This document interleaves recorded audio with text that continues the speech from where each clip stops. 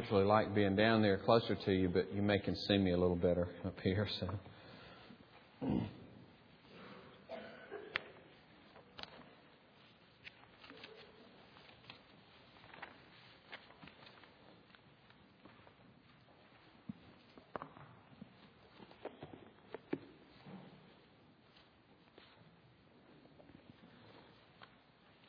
as the writer of Hebrews is ranging through Genesis, he began with creation and then spoke of Abel and Enoch and Noah, and now comes to Abraham, and as you might expect, spends most of his time with Abraham, because Abraham is viewed as the father of all those who believe. So we begin in verse 8. By faith, Abraham obeyed when he was called to go out to a place that he was to receive as an inheritance. And he went out not knowing where he was going. By faith, he went to live in the land of promise as in a foreign land, living in tents with Isaac and Jacob, heirs with him of the same promise.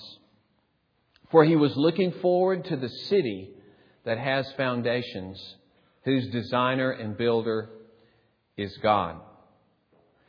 By faith, Sarah herself received power to conceive, even when she was past the age, since she considered him faithful who had promised. Therefore, from one man, and him as good as dead, were born descendants as many as the stars of heaven, and as many as the innumerable grains of sand by the seashore. Thus the reading of God's Word. Let us pray. Bless us, Lord, that we may understand Your Word, that we may believe You, that we may walk in the faith of Abraham. Lord, that we may believe You right now in the midst of the particular problems, the particular relationships, the particular challenges, the particular ministry, the particular difficulties to which You've called us. Oh Lord, enable us to believe in Your commitment to do us good. For we ask it in Jesus' name. Amen. Now, we've talked about the overarching idea of this chapter of our trust in Him to do us good. It's taken back from verse 6.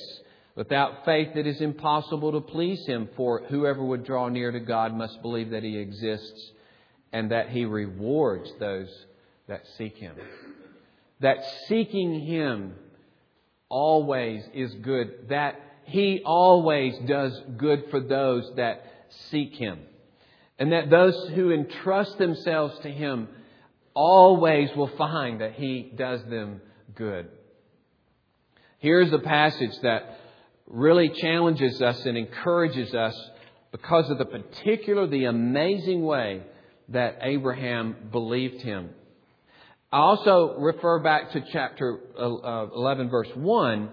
Faith is the assurance of things hoped for, the conviction of things not seen. Certainly this is going to be the case with Abraham. I want to put this in three basic categories, 3 points. Trust obeys in the unknown. Okay? Trust, we're talking about faith. Faith or trust obeys in the unknown. Faith hopes when circumstances say otherwise. And faith expects His blessing. We'll look at these 3 points in this passage. First, faith obeys in the unknown. Faith obeyed when he was called to go out to a place and he didn't even know where he was going. Now, for us to move to a new city, generally we'll find out as much as we can about the city. We may even make a visit. We may even have a house to live in a neighborhood that we know of and connections in that city. He was going to a place he knew nothing about. He didn't know what he would face. In fact, it was dangerous to travel and dangerous to be in a place where you didn't belong. That's why Israel was told, you do not hurt the stranger who is among you. Because that was the regular thing that was done. You can remember Lot and how the city tried to attack the angels that came into Sodom and Gomorrah. That was standard procedure. Do violence and rob and treat any way you want to people who were aliens in your city. So this was an ominous thing that God told him, leave everything familiar, leave all of your family, leave your established well-being, all your houses and everything, and just go to where I tell you. Now he knew that there was an inheritance, but he didn't even know what it was, where he was going. And in fact, it's interesting when Stephen is proclaiming this event to the Israelites and he reviews it, he says, God removed him from there where he was into this land in which you're now living, yet he gave him no inheritance in it, not even a foot's length, not even a foot, but promised to give it to him as a possession. So the first thing is that Abraham was called into something, just darkness. He had no idea where God was calling him. But it's interesting because the very tense that's used almost sounds like this in the original, that as he heard it, he obeyed. Or as Westcott puts it, he obeyed the call while, so to say, it was still sounding in his ears. Go to this place that you don't know of, you've never heard of, you don't know what I'm calling you to. Go. And he's moving that quickly. Now, for us, what are the applications in our lives of this? God's commands to love one another, God's commands to husbands in marriage, wives in marriage, when He tells us to move into areas relationally, and it may be with husband or wife, it may be with your children, it may be with your neighbor, it may be meeting somebody on Sunday morning. It could be going across the street to begin to minister to someone, to have them in your home. Just that one area, the unknown is a bit scary, isn't it? In fact, many things that God commands you to do in the way of love and ministry take you into an area that's not altogether comfortable. But you see, here is Abraham going to a place he never knew about, and he didn't know what was going to happen to him, but all he was devoted to was the Word of God. That's all he had. Listen to this as Luther writes. This is the glory of faith, simply not to know. Not to know where you're going. Not to know what you're doing. Not to know what you must suffer. And with sense and intellect, virtue and will, all alike made captive to follow the naked voice of God. Abraham, with this obedience of faith, shows the highest example of the evangelical life because he left all and followed the Lord, preferring the Word of God to everything else and loving it above all things, of his own free will a pilgrim and subject to the perils of life and death every hour of the day and night. He just put himself into the Word of God and let everything else go. Now, we're not suggesting that you try to hear the still small voice of God to go to this place or that place or to do some gray area and hazard everything on that basis. But we are saying, as God openly, clearly proclaims the gospel to you and how you should act and how you should live and what you should turn away from and what you should give yourself to in terms of love and ministry, however uncomfortable it may be for you, you do so saying, it's the unknown. I don't know where this might lead me. I don't know what hazards there may come to me. But I'm going to entrust myself to the Word of God and give myself to His will. His will alone. I think if Abraham acted like many of us in regard to trying to change in relationship, trying to move into relationships regardless of what it might cost us in terms of giving up our own will. And the difficulty of being unmasked, the difficulty of being vulnerable, the difficulty of finding out what kind of sins I have in relationship, to be known by another person and be loved by that person. Or all of the things that might happen if I really give myself up to minister the gospel to those around me. Aren't those similar things, similar fears that he might have faced to say, give up everything you've ever known and go somewhere, and that's going to be your inheritance? But see, the promise is that the promise is He will be with him. I will be with you. I will grant you blessing in the midst of it. So are you separated from everything else except the naked voice of God? And that voice is in this Word. I would suggest to you that there is no possibility of having this kind of life of faith unless you are in this Word, learning what is the mind of God, what is the purpose of God in this world, what am I to be and to do and think, what are my motives to be. I want to give myself freely to His Word, even as Abraham gave himself to the will of God. But secondly, and this is really amazing, faith not only obeys the unknown, but it hopes when circumstances say otherwise. Here he is. He leaves everything to come to this land, and God says this will be your inheritance. And he gets there, and what? You can't have it. He lives in tents with Isaac and Jacob. And he's in it's as though he's a foreign land. And we get the word for being an alien and a stranger, a sojourner from this. As we are described, this is based on Abraham's life that he lived and Isaac and Jacob lived as sojourners. They didn't own this land. They had no part of this land. Like Stephen said, he didn't have 1 foot of it. So does this ever happen to you that you expect certain things to happen in your life and the bottom falls out? Disappointment. This isn't what I thought. And in fact, everything around me tells me that God has abandoned me.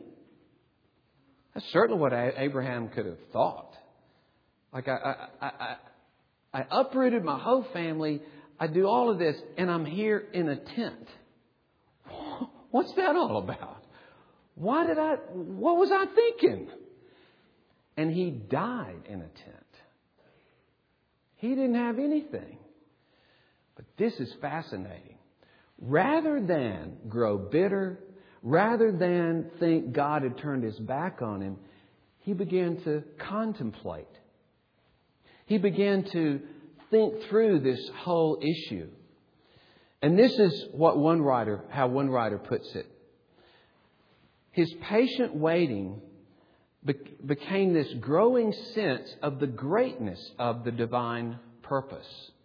Abraham felt under the teaching of his pilgrim life that no earthly resting place could satisfy the wants and the powers of which he was conscious. He looked beyond the first fulfillment of the promise, which was only a step in the accomplishment of the purpose of God. So even as he was denied the present, it made him all the more believe in the ultimate future of heaven itself. I'm telling you, that is amazing faith. You give up everything and then you come and it looks like you've left everything for Christ, and then so many things seem to be falling apart. It doesn't appear that, in fact, in some ways, because of some things that have happened in my family or in my work, since I've become a Christian, it looks like God is against me. He certainly could have said that, like Joseph later could have said that. Lord, I seek to be faithful to you, and then I get sold into Egypt, and then I try to be faithful to my master, and somebody lies to me, and then I end up in prison. What's next? Yeah, you're with me, all right. But Joseph believed. And of course, all of that worked to a glorious end as he became second in command in Egypt. It's the same faith, isn't it, that Abraham has here. He was looking to the city that has foundations, whose designer and builder is God. This word designer is from which the word we get technician. So it means an artisan, a maker, builder. Pointing to that which God prepares for us. It points to the fact, as he mentions foundations, the tents certainly don't have foundations. And anything else you put your trust in this world has no foundations. But he was fixed upon the coming city of God, the coming blessing of God. And so it really ultimately didn't matter if he didn't have the fulfillment in this life. And so we have one friend whose husband left her. He had been to seminary. He was a professed Christian. He left her with 7 children to shack up with someone else. To this day, she's not married. So does she look and say, I tried to marry a Christian. He professed to be a Christian. I wanted a Christian family, a Christian home, father and mother, see our children. And it's gone. You know what she does? She looks to the fulfillment when she, even as a woman, will be fulfilled in every way. God will fulfill her in that final day. Instead of saying, life isn't fair, God turned His back on me, she is looking with great hope to what God will do for her. If He never brings her another husband, that He is her husband and He will close with her in that final day.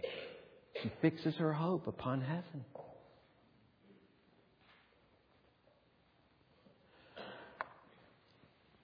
So the final blessing of God begins to dictate how we deal with everyday life.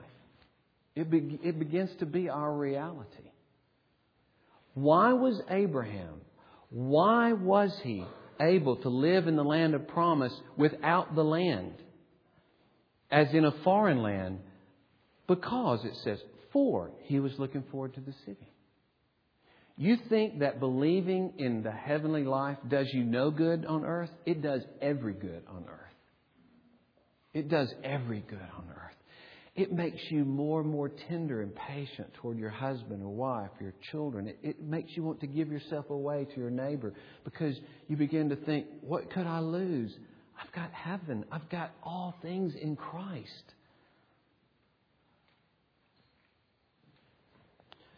So faith obeys in the unknown, and faith hopes when circumstances say otherwise. Because faith fixes itself even at the point where it looks like God is against you. Faith even reaches further. It's amazing that Abraham drew more out of adverse and totally opposing circumstances that sometimes we do out of the promise of the cross. We've got the cross that tells us this is God's love towards you in Christ. This is the measure of what He will be doing for you in every one of your circumstances. This is a measure of the final kindness He's going to pour out in your life forever and ever, and it will not be taken away from you, because a God who would give His Son will never let you go, and He'll do anything for you if He gives you His Son. So we have the most glorious expectation because of what Christ has accomplished for us. But then, finally, faith expects His blessing. Now, of course, we've already touched on a similar thing, that it expects His blessing, but I want to touch on a different element of that as we talk about this, because this was expecting some particular blessing in this life of the power to conceive. Now, here is a little bit difficult textual problem and a problem of trying to understand what the writer of Hebrews intended here. Either way, it's the same faith in this power to conceive. But the question is this: because the more we've studied other manuscripts and other uses of this phrase of conceive, the more it's been shown that in every case, this doesn't refer to the females receiving the male, but it refers to the male's contribution to the female in conception. Okay? So then the question is, wait a minute, is this talking about Sarah then or Abraham? And for a long time it was assumed that even though that generally seemed the case, maybe this is an odd use of that phrase and it refers somehow to Sarah. So we can go either way on it. Translators tell you and commentators that it's a difficult issue. But some of you may have the NIV right now and you're looking at it, and this is how yours reads. By faith, Abraham, even though he was past age, and Sarah herself was barren, was enabled to become a father because he considered him faithful who had made the promise. That's a little bit different, isn't it? And it shows, and this is open in public, so I'm not like telling you something, oh no, this is the two different translations that you may have right before you. And I would lean some toward that translation because of the meaning of that verb, that it seems to be talking about the male and not the female. Either way, it's talking about this basic thing, whether it's talking about Abraham's faith or Sarah's or some of both.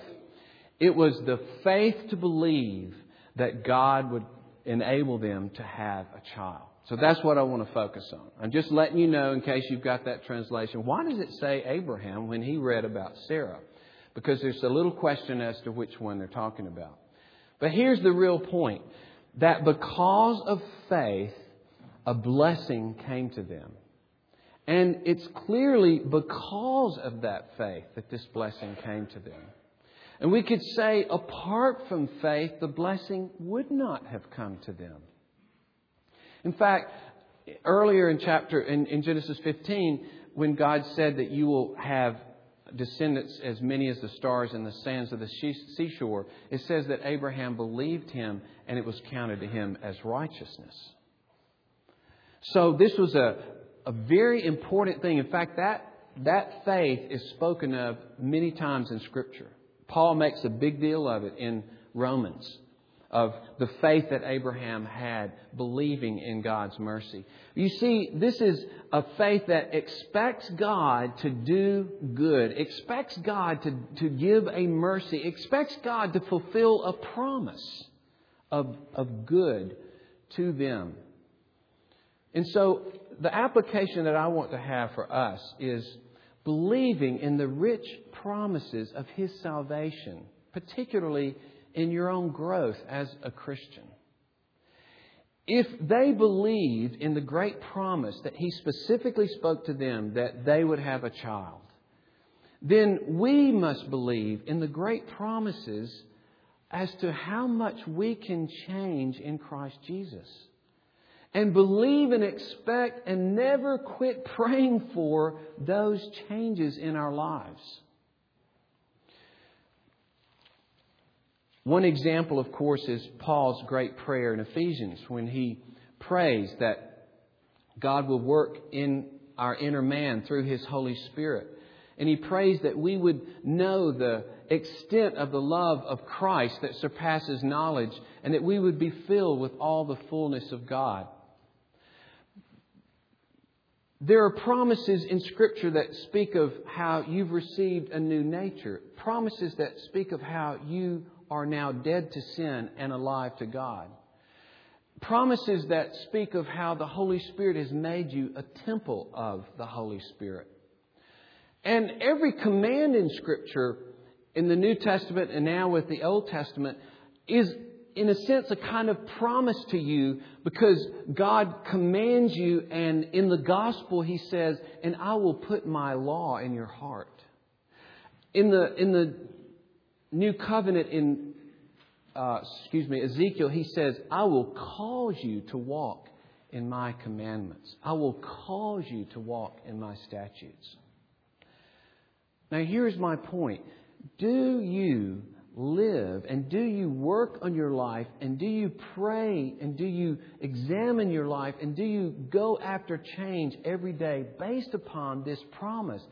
God is going to change my life regularly, systematically, aggressively. In every way, He's going to transform my life. It is His promise. And you see promises like this in Ephesians chapter 2, verse 10. It says, we're His workmanship, created in Christ Jesus for good works. God prepared beforehand that we should walk in them. And I'm urging you to read the Scriptures, always garnering every promise for any kind of spiritual benefit and say, this is mine. Even as that promise was to Abraham and Sarah. And they believed that promise and they received that blessing. Are you expecting God to bless you every day? Now, you know what I'm not saying? I'm not saying blessing in the shallow sense that, nice things are going to happen to me today. I'm going to get a parking place, right? Oh, I got a parking place right when I wanted to. Oh, this worked out. I got money in the mail when I needed this $50. Fine. All of that's fine. God does all of those things. But I'm talking about the central, huge things in your life. That God's going to give me grace. I know I've got to grow in my relationship to my wife. And I'm not going to flub around in that anymore. I'm going to believe, God, you mean for me to be a different man to her today, this week. You mean to be a man or a woman of prayer. How long have you thought, I really need to begin to have a real prayer life? Weeks, months, years, dozens of years? Is it going to be forever? Or are you going to believe God means for me to be a man or woman of prayer? Absolutely. When are you going to begin to be a man or woman of the Word? And it's not just, I need to read the Bible sometime. Or more than I do every once in a while. I need to regularly take in His Word and worship Him in the Word. Do you think God could change you and make you into that kind of person? Do you think His promises orient toward that? I would hope that we wake up every day expecting, because it says in Hebrews chapter 11, verse 6, we must believe that He's a rewarder. We must. Brothers and sisters, if you got up today and didn't think, oh Lord God, I expect that you will pour out your goodness to me today, then you're acting like an unbeliever. It is not pleasing to God. Did you ever live a day and don't expect Him to do you good? Expecting Him to do you good. And even that is His gift. Okay? I know I'm saying, well, I don't know if I ever really expected. I'm just hoping. That's even His gift. That's even a part of His salvation. Maybe begin there and say, oh Lord, so save me and give me faith that I will expect your goodness. I will expect you to change my life. And I will give myself so relentlessly based on faith.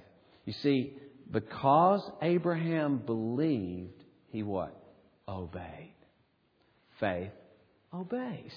Faith expects. And faith gives itself to obedience of God. Do you trust in Jesus Christ even to start with? This is what the Lord God has done. He's given His Son to die in the place of sinners so that anybody in here might have forgiveness of sins the moment you trust in Jesus Christ. You're not working your way. You're not going to clean up your act. You come to Him just as you are with all of your sin and problems and messed up life, which every one of us has, and you just bring it all to Christ and you say, save me, rescue me, forgive me, Change me. Take me into your hands, O Lord Jesus, and own me from now on. There's the first step of faith. There's the first step of stepping out into where you don't know, but you're in the hands of a glorious Savior who has died for sinners. Let us pray. O Lord, grant to us grace. Grant to us, Lord, this kind of faith in which we obey you in the unknown, and we hope when circumstances say otherwise, and we expect you to bless us. Oh Lord, forgive us for our unbelief, and thank you that a part of your salvation is that you, as this writer says later, you're the author and finisher of faith. Oh Lord, be the author in our lives. Grow us in this kind of expectant faith. For we cry out to you in our weakness. We cry out to you in our hardness of heart, in our unbelief, in our suspicion, in our doubt. We cry out to you, Lord, save us. Grant us true faith. In Jesus' name, amen. Now, we're going to sing the first 4 verses of Amazing Grace. And